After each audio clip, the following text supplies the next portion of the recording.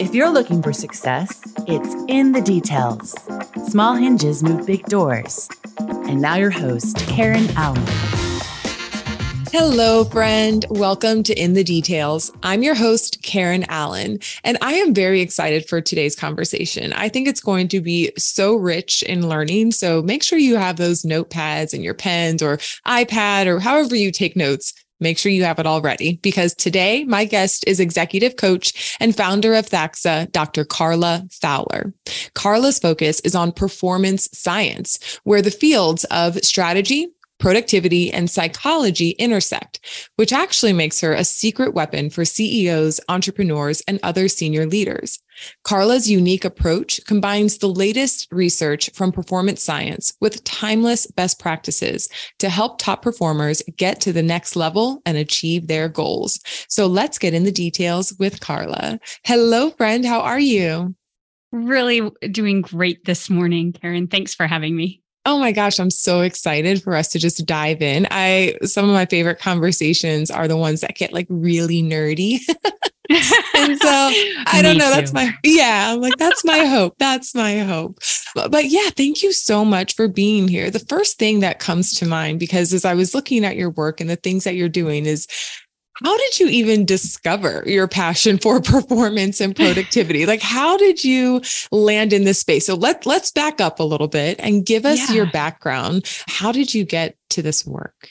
Well, the funny thing about loving performance, and of course, it's only sort of after the fact that I can look back and see it like, sort of throughout the story.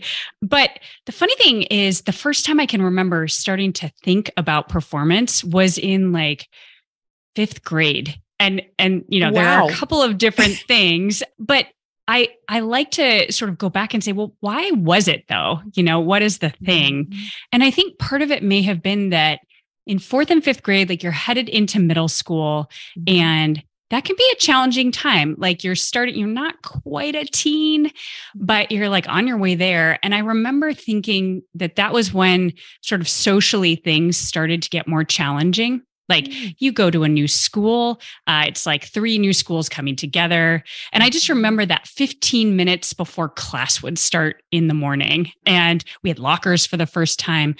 And I don't know why I have this memory, but I remember those 15 minutes being brutal. And the reason was because it was this moment when you sort of had to figure out what to do with yourself. Mm-hmm. And, like my best friend growing up was kind of starting to hang out with other people. Mm-hmm. And I remember just kind of like chasing her around. That moment when you're like, wait, I want to be a part of things. I want to belong. Absolutely. And like, I just remember this 15 minutes stretch until like, it was like, okay, thank goodness we can finally go to class now. Mm. And again, like I was fortunate. I was not bullied, but I think like many people, you have that insecurity and you're like, these social dynamics are challenging. How is it that we decide that we want to be friends with someone or we don't? How do we decide how we group as people? And I think that there was something for me that clicked where it was like, I apparently can't control that.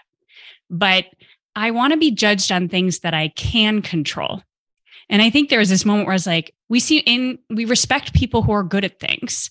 Mm. And so I think there was a little bit of a light switch that went off and said, well, I can figure out how to be good at things. And at the very least, I control that. And so I think that is sort of a little bit of the start or the spark of saying, yeah, what are the little steps that I can take that are manageable to whether it was like classwork or athletics. Like I really liked playing sports and doing that. And so that was kind of, I think, the spark. And of course, we can talk about how that evolved from there. But I think that is the earliest that I remember being really interested in performance. And I think that's why, like in retrospect.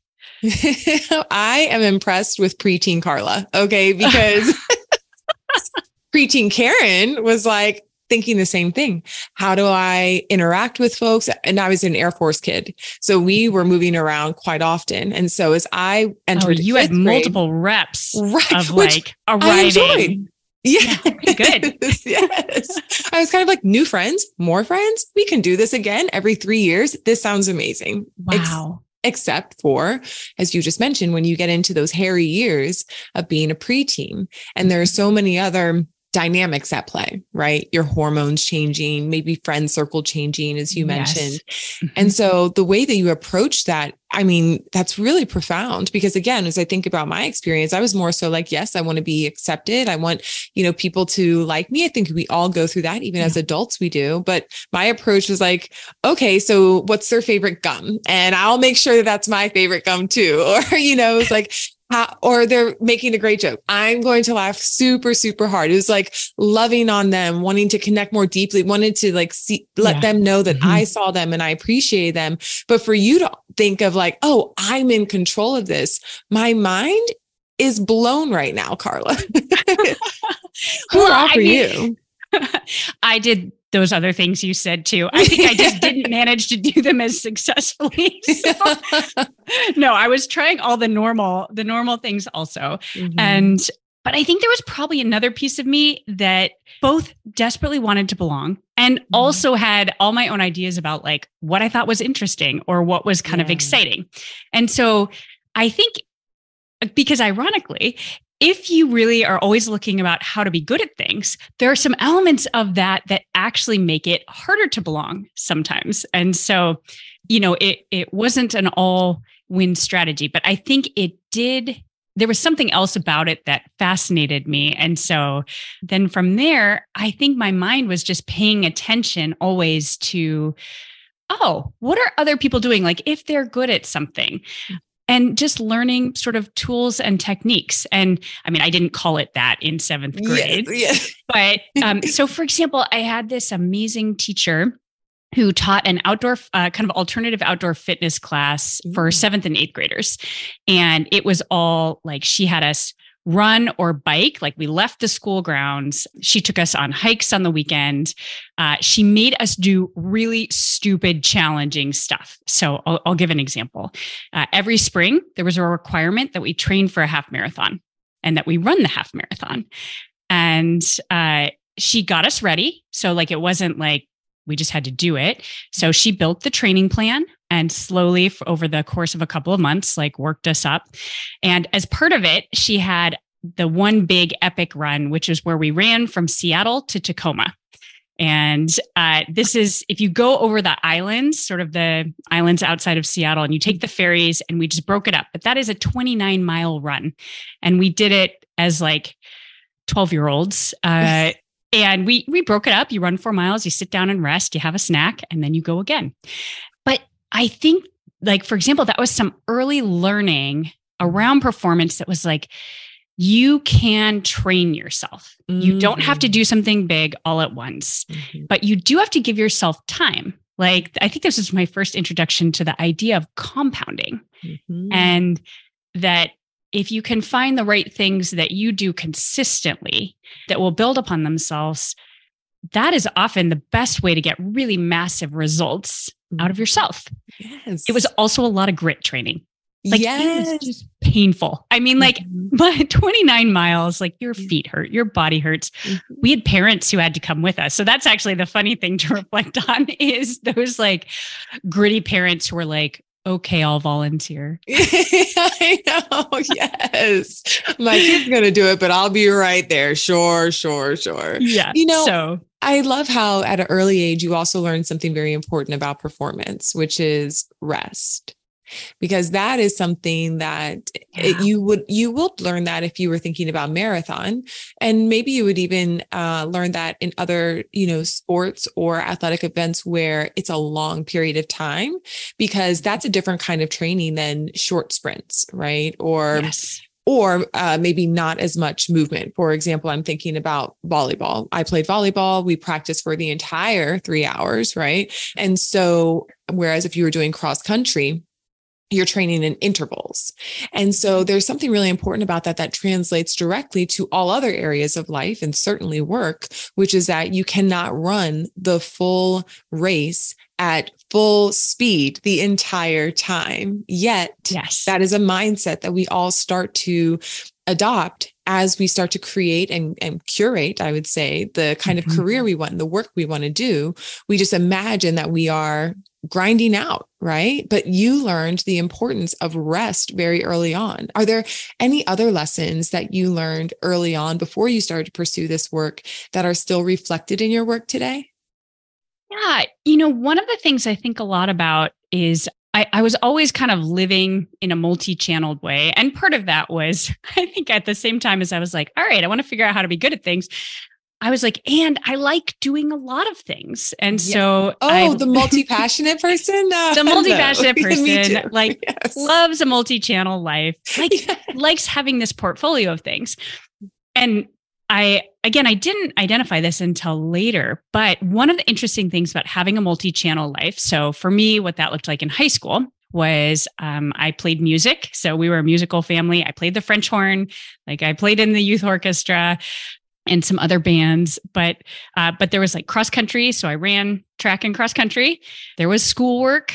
And again, these trends continued into college. But one of the interesting things was that I found when you were struggling in one area, or it felt like one area was not going as well, that when you gave yourself multiple channels in life, there was the possibility that something would be going better in another place, and that would kind of buoy you. So I don't know, we're probably familiar with this idea of a halo effect. And it's actually used generally, I think, for when we see someone and we know one positive thing about them, we often assume other positive things.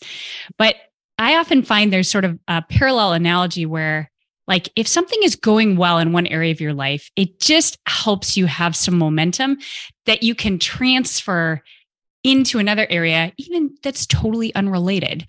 But to say I can do this, yep, I'm in kind of a dry spot, or to use a sailing analogy, we are in the doldrums. The wind is not blowing right now in this area of my life. And I can have some patience for it because I see how something is going in the other area of my life. So often when I'm coaching people, I like to look for, particularly if they're in that dry patch or that sort of spot where it feels like they're on a plateau, assuming that we think they have a good process, that there isn't a change we need to make in what they're doing as their process to move forwards, that I often look for orthogonal ways to say, what other area or piece of this or channel of this could you be working on right now to get yourself a sense of some feedback or some easy wins, or just to sort of help buoy yourself as you do the hard work and the grit part of my process is good. I just need to keep going. Yes. Right. Yes, absolutely. So I think that's wonderful. Definitely something that comes to mind, just again, from those early days, pre-professional training time. Yes, yes. I love that so much because you made me think of how if I am feeling in a rut in a day, maybe not everything is working as I had hoped in my perfectly planned day and schedule. Yes. And usually when I start to anchor myself into what you're describing here, it's because something internally just not clicking. And so I'm really in my own way. It's not any outside things that are happening. So when I notice that internally, then I do something very interesting, which is what you're talking about. So this is taking it from a bigger level down to a very small everyday moment that hopefully someone else can relate to. But if I start to feel like I'm in that funk, I'll write down all the different things that are in my mind, because that's what's starting to happen is I'm feeling overwhelmed. So nothing is getting done. Yes. I don't have my focused attention. So I write down everything and then I circle one thing and I just attack it. Now, what I didn't realize I was doing until I started to learn more about the brain was we get that little dopamine hit, which helps us to, and it gives you a little boost of momentum because with all of those things that are swirling around in my mind, they feel, it starts to create confusion. It starts to feel like I'm never going to get anything done. Again, going back to overwhelm, but to just find one thing, and it could be the smallest task, put the clothes away. Maybe there's clean laundry that's been sitting on my guest bed for too long, but it could be something that's very small, or it could be something that's larger, but usually in the midst of overwhelm, I know I can't tackle anything too big. I have to go for something smaller if I am trying to boost my momentum. So I like how you explain that because when we intentionally create momentum, that's what I when we intentionally create it, it serves us in a really huge way. And sometimes I think people wait for momentum to come. They wait for some sort of intrinsic motivation to just be sparked. But what you're saying here is like, you control that and you can pull it from other areas of life, which helps you then in multiple areas of life. Absolutely. And I love your technique with that because it's definitely something I've used also. And when I think about sort of performance science as a whole and like that early phase and this thing you're talking about, one of the pieces of it is like, how do we cultivate power for ourselves? And I think one of the parts of that is first and foremost, how do you rebuild your own momentum? How do you get yourself to do things when you're not feeling like it, right? And sometimes we can attack our perspective. I often say like, all right, if you're feeling stuck or you're not liking what your results are, we have at least two options. One is we can try and change like how we feel or what our mindset is, like what are our thoughts doing. But the other thing is we can change how we're using time. And I like the simplicity of it because as you said, sometimes we get really bogged down, overcomplicating things, and then we don't get started. And so I think this idea of what is your understanding of yourself and how you get yourself to respark that momentum versus thinking it has to come from outside me. I don't have control over that. And so this is one of the principles of performance that kind of early in my life, I feel like I sort of trained myself in that. Like I was watching other people. I had, some amazing teachers and I was like, okay, how do you like work hard, have a lot of grit and really make that spark for yourself? To like get going on something, break it down and kind of chip away at it. And so that's like when I guess you could say like, up to about the age of 20, I feel like that was a piece of performance that I was like, okay, I'm figuring this out.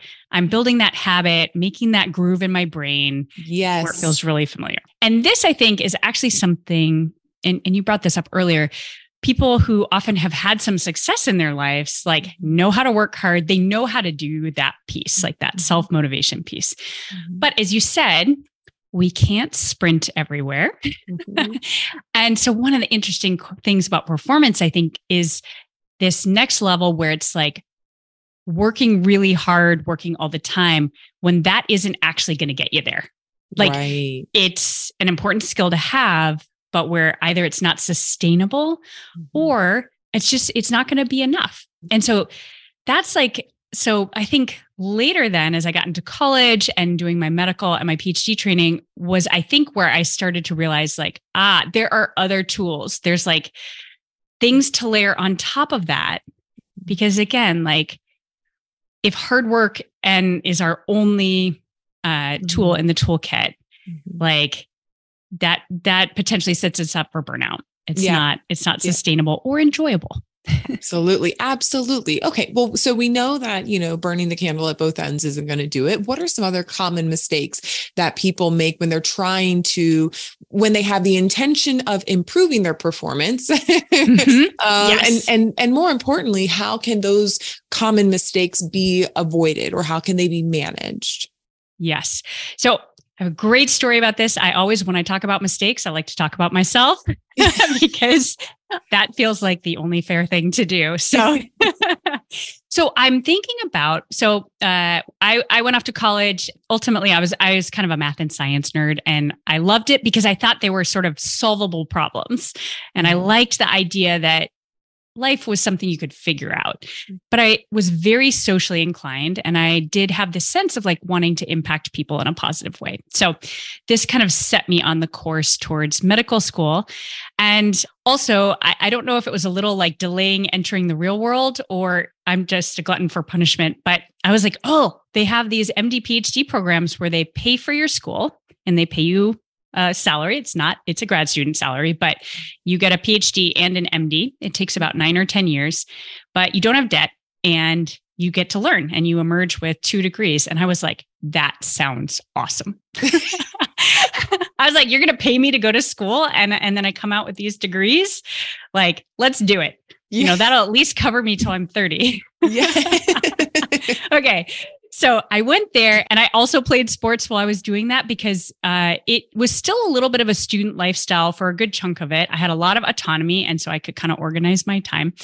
But anyway, so story comes from when I'm in my PhD, and I picked a mentor who was a brilliant scientist. He was always well-funded, and I knew that like there was a business to science, and that, you know, your success as a grad student would have something to do with like whether or not your mentor had funding. Like if they run out of funding, that is bad news for you. And I knew he had a lot to teach me. He was not the warmest or fuzziest person, but very smart. And I remember that you're really going in and you don't know the answer. And your job is to sort of figure out an answer that nobody knows. Like it's not in a book somewhere. You can look at other people's work and you can read what they have done.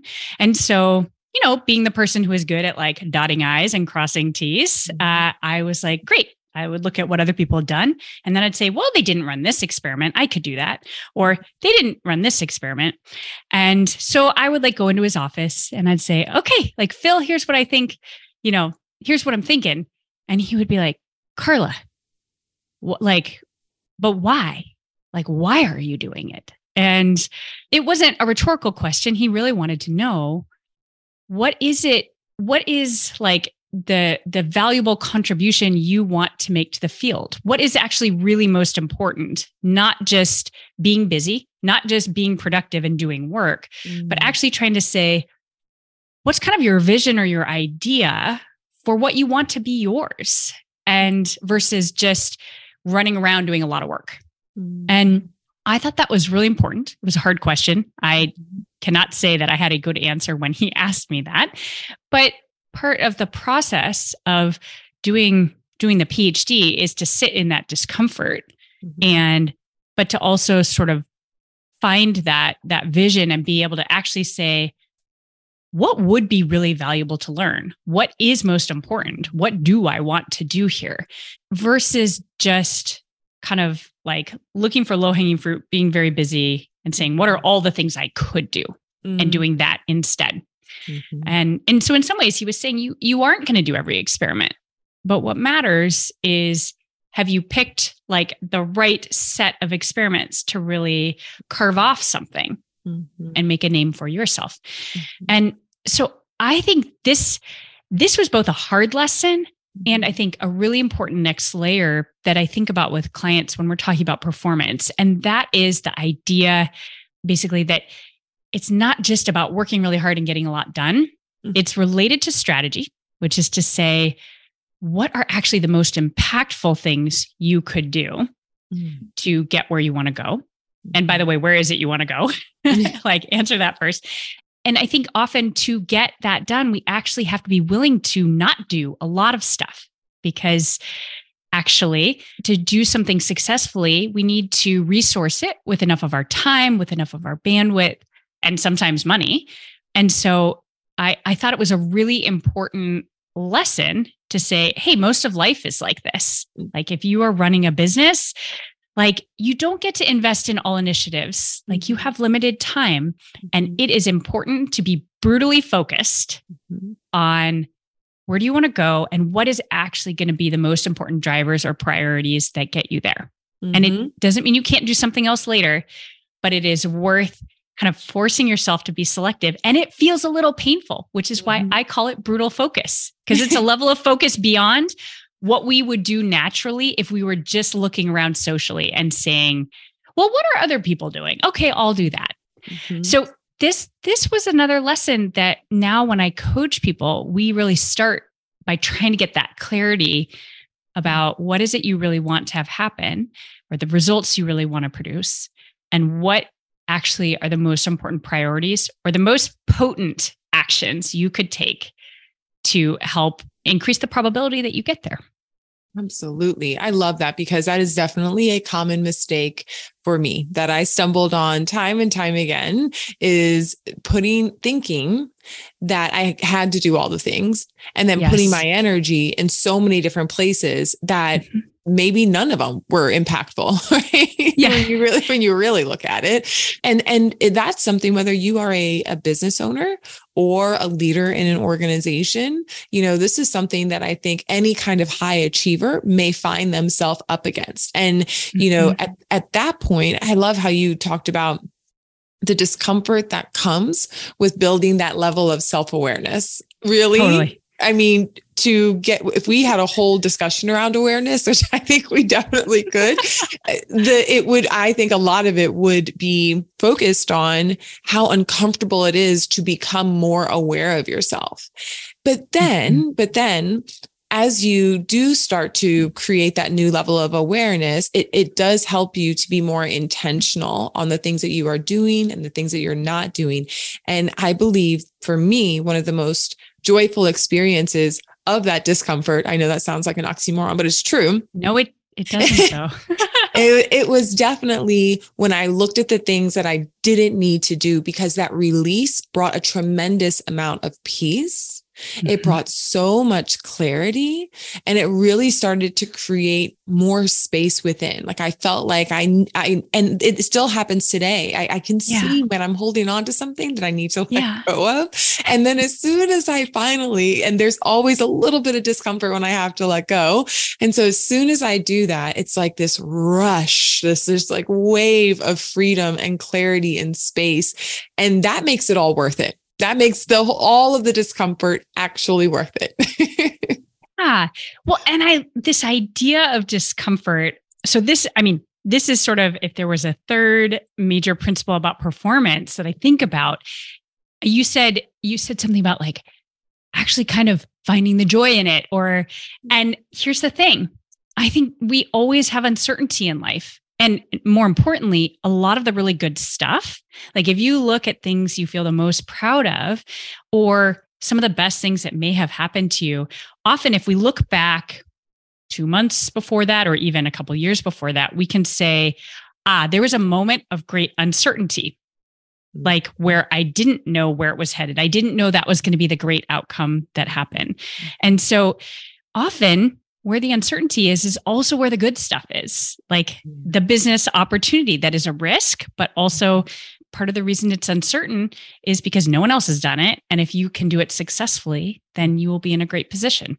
So I talk about relishing, like learning to relish uncertainty, or practicing is probably the great word, because again, our brains were built to like control, to like certainty, like, because of course that served us evolutionarily. And it's safe. Yes, you're right. Safe. Yeah, it kept us safe. And so our brains were built to try and almost like narrow our worlds so we would be more in control. And that is a good thing in some ways, but we actually have to actively sort of fight against it. I think if we want vibrant, kind of engaging work lives and outside of work lives. And it means we have to engage with some uncertainty. And so I like this idea of saying, how can we practice like having a different mindset towards uncertainty? And I'll say probably my initial moments of doing a PhD were that was probably the first phase in which I felt a lot of uncertainty, because in med school, there's a lot of work, but like all the answers are in the book. Like literally they are there. So as long as you are willing to put in the time and take the test, it didn't feel uncertain. It was just work, but the work was certain. Trying to figure out the answer when nobody knows the answer. And I think this is very parallel, by the way, to entrepreneurship, because more or less as an entrepreneur, you're sort of running the scientific method. Like you are saying, I have a hypothesis about what the market wants. And I'm going to spend some resources to test that idea. And ideally, you can do kind of an MVP sort of situation where you don't invest too much before you get some customer feedback. But it's very parallel. And so I would say my biggest moment of really having to like be my own guinea pig on that particular performance principle was kind of the moment of, so I had finished my MD PhD program. I went off to a general surgery residency at Stanford, and it was my top choice. Like I matched there. I was very excited. The future was bright. And I got there, and it was kind of this moment of like, oh, this is really different than being in school, just from the time commitment. So I think it was the first time I really understood that I had sort of outsmarted like the training part of things because I was really good at calendar management and in some ways being able to focus and say, here's how much this part really needs. So then I can go play ultimate Frisbee for the weekend, like, yes. My multi-channel life. Yeah. And when I got into the residency training program, it was really like, no, like you'll be at the hospital 16 hours a day and you have 8 hours left over to like see your fiance, exercise and sleep. And that is not a lot of time. And so that was sort of the first time I was like, oh, okay, everything was totally working and I was enjoying it up until this point, but I'm not really sure that this is going to fit anymore. And so the punchline is that by about like 2/3 of the way through the year, like I had enough clarity to say like, this is not the right choice. I'm not exactly sure where I'm going next, but it's not this. And so I can't sort of sink any more energy or cost into this pathway. Like that's not a good use of that. And so I let them know, they filled my spot and I finished the year, but they had someone waiting. And then I left, caught up on some sleep and was at that moment of like maximal uncertainty in a particularly public way, in the sense of like, when you leave a residency program or you like sort of have left medicine, it's people are really, it's just not typical.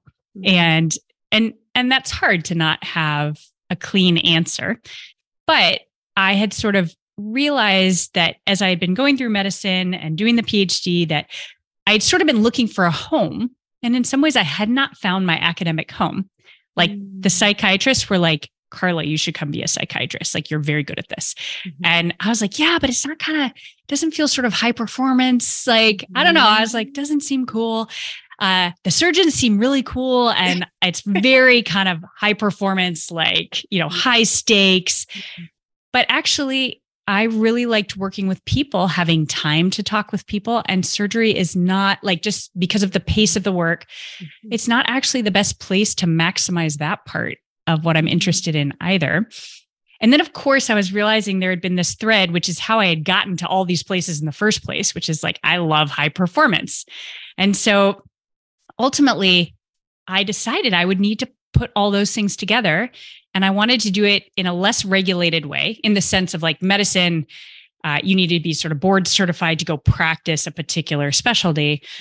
And I was like, I think I want to have a practice. I think it's behavioral. It's going to be all about high performance, but I think I need more space to sort of inform my own methods, build my own methods that won't be medical in nature, but that I think would really help people apply all the great ideas that are out there. And so that was kind of what led me into coaching and saying, like, coaching and training and leadership development, this is the field I should be in. And there is room for me to design my own thing. So that was the beginning of what you could say is like a PhD project of saying, but now it's a business and now it's a methodology and I need to design it. I need to test it and I need to focus and I can't do everything all at once. And so that was a really interesting period of years. And that was 10 years ago when I opened my practice.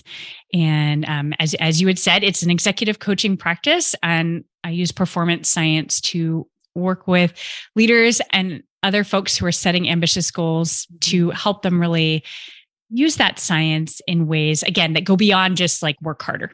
Because I think most of the people I work with, like, they have the work hard part down. Yeah. Long right, before they that's met not the me. problem. Yes. And now you are creating and you're finding these different unique, impactful ways that people are able, whether it's through methodology or even basic principles. I was reading your work and you have 3 core basic principles that you've kind of carved out and you teach people. And so I think what was it? Your professor who said, "Hey, what is the?" Yeah. My PhD advisor. I was like, yes. That wasn't professor, advisor, right? Who said, "Okay, but where are you in this? And now this is literally the thing that he was saying you should do." It's like a direct manifestation of that aha moment when you realized, oh, the work that I pursue, the work that, I hoped that's going to make an impact in this world, it needs to be something that is impactful, that's not just redundant. And you're literally doing that, even though it's come out through a different pathway, it still is. And I would really love it if you don't mind sharing with the audience, what are those top 3 principles in performance science? And very specifically, is there one that you think that if you would to leave our listeners with, hey, focus on this one as you leave this conversation, love to hear all 3, but which one would you say, hey, this is what you need to do with this one starting off? Oh, this is such a great question. And what's wonderful is we've already begun to sort of touch and introduce some of them. So the first one is, I think, relates back to the idea of strategy, picking what are the right things to do that are going to give you the most impact. And that is brutal focus. Mm-hmm. And I think that we have such a noisy world and we are very socially influenced. We look around and whatever everyone else is doing, we can often feel like we need to do it. And again, our lists of things that to do or that we should do or that we should want just get super piled up. And so as a coach, often the place that I start with people is when we start working together, we do this 5-hour onboarding session, which sounds epically long, but it actually... I'm guessing that you break it down like a 29-mile run. Yeah, that is such a good guess. We do. And it turns out it's way easier to do some of this thinking with a thought partner and a foil than sitting in a room with a notebook by yourself. Mm-hmm. It's very easy to be like, I'm going to go listen to a podcast. I'm going to go do the dishes. I'm going to do anything to avoid thinking about something that's hard. So we start with that. And really, I use it to help people get to clarity, this idea of what is it you want? And if you want a lot of different things, can we actually focus that and say, yeah, but what is really most important that you want? And then also, okay, given what it is you want to have happen, what is really most important to get you there? What are those potent drivers? Mm-hmm. Not all the nice to haves, not the shoulds, not what you see everyone else doing. And I can give an example of this. When I started my practice, I had that same question, right? Nobody knew me in the field of coaching. Not only that, but I wanted to design my method because I wanted to put kind of my scientific brain to work. And so I didn't go to a coaching program. I had gotten a lot of training in medicine, kind of dialoguing with people about high stakes decisions, as well as motivational interviewing. And so I felt like I actually had a good amount of emotional intelligence and skill in that area already. Mm-hmm. And so but nobody knew me and I wasn't even getting the benefit of that network. So I had to make decisions about, all right, well, what's going to be most important? And I had people you need a blog, you need to get on social media, you need to do this, you need to do that. And it was hard to not sort of do those things. And I definitely had plenty of moments of oh, maybe I should. Everyone else has a blog, or maybe I should start a podcast. But what I ended up doing was I said, I really need to focus on becoming the coach I want to be. So practicing the art of the craft. And I need to do the thing that is actually going to be most important for building the business, which more or less was network my butt off and really connect with people. And when I say network, what I mean is build relationships, kind of reestablish myself as a person who people know and know me for this, and build kind of that trust within the community. And which means I need to send a lot of emails and reach out. I had so many coffees. I was so caffeinated. That's a great way to think about this period of time. And again, it was a way to practice pitching and kind of relationship-based sales in the sense of I was really building relationships with people. And if it seemed like they might need a coach, yes, there was a moment when we could talk about that. But I really, literally those first few years, you could boil down to continuing to think about the method, test the method, and also I just sold. I just worked on building a network and selling, nothing else. And it was really focused, and it was hard because, of course, that's something you have to compound over time. It's not something you can really sprint on and get results like this. But it was a great exercise in what really matters here. Don't get distracted and just put your energy towards those things. So that, I think, is like, brutal focus is always where we start, because I've found that even though there are other principles, if we can get clarity, people start to feel differently immediately. It's what you described earlier in the podcast, that when you can say, this is the thing I need to be focused on, and I need to let go of these things, you have more, almost like instant energy. Yes. And I think the other thing about brutal focus is that when we have that mental clarity, it has a sneaky benefit into a lot of other areas we might not think it's related to. So, for example, sometimes people come in and they're like, I really want to work on confidence or public speaking or, leading my team. And what's interesting is I've had leaders where we went through the exercise of really building that framework, that brutal focus framework of where is it you're headed? What's most important? What are those priorities? And they went back and shared that with their team and came back in and were like, Carla, something amazing has happened. Like, everyone got so motivated. And I didn't talk to the team at all. This was all this nonprofit leader. And what he said was, like, they were all like looking at the framework and they're like, that's my priority. Like, that is where I contribute. Now I see how I fit into the whole picture. Exactly. And so his mental clarity turned into clarity of communication and also into a total team motivation exercise. This was I think it was like a normal staff meeting. This was not like a retreat with a bunch of team building. It turned a really mundane moment into something very powerful for a group of people he was leading. And so also, like, just our sense of confidence in ourselves when we know what we're focused on.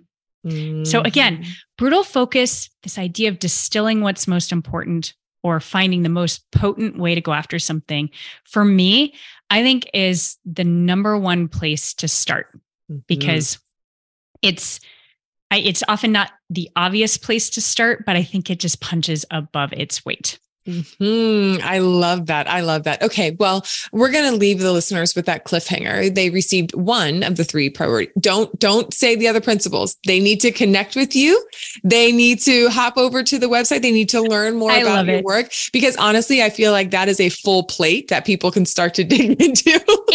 Honestly, it is. If you did nothing else, it's so valuable. So it is so valuable, so valuable. Brutal focus. That is the homework for our listeners, to start thinking about where can you make the most impact? Where can you have, that distilled vision? We need that in order to be intentional with our time. And also, when we are more intentional with our time and our energy, we actually feel more productive, as opposed to if we did a whole bunch of things that we had zero direction for, we would end that day feeling like we got nothing done. So I love this. Thank you so much for this gift. And also, I just want to say, you are doing a lot of work in this area of, performance science, which we could have spent an hour talking about what that work looks like, how it looks for high performers. But the way that you also shared how you found this clarity through your own story, your own experiences, I know is going to bring so much inspiration to our listeners, because you have actually lived the work that you are now providing as a gift and service to the world.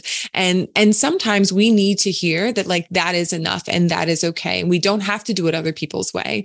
We can trust ourselves. We can get brutally focused to figure out what that thing is. And so not only is your work impactful, but the way that you've journeyed through that and the way that it's impacted your life, I know is going to inspire so many people. So, Carla, thank you so much. Thank you for this time today.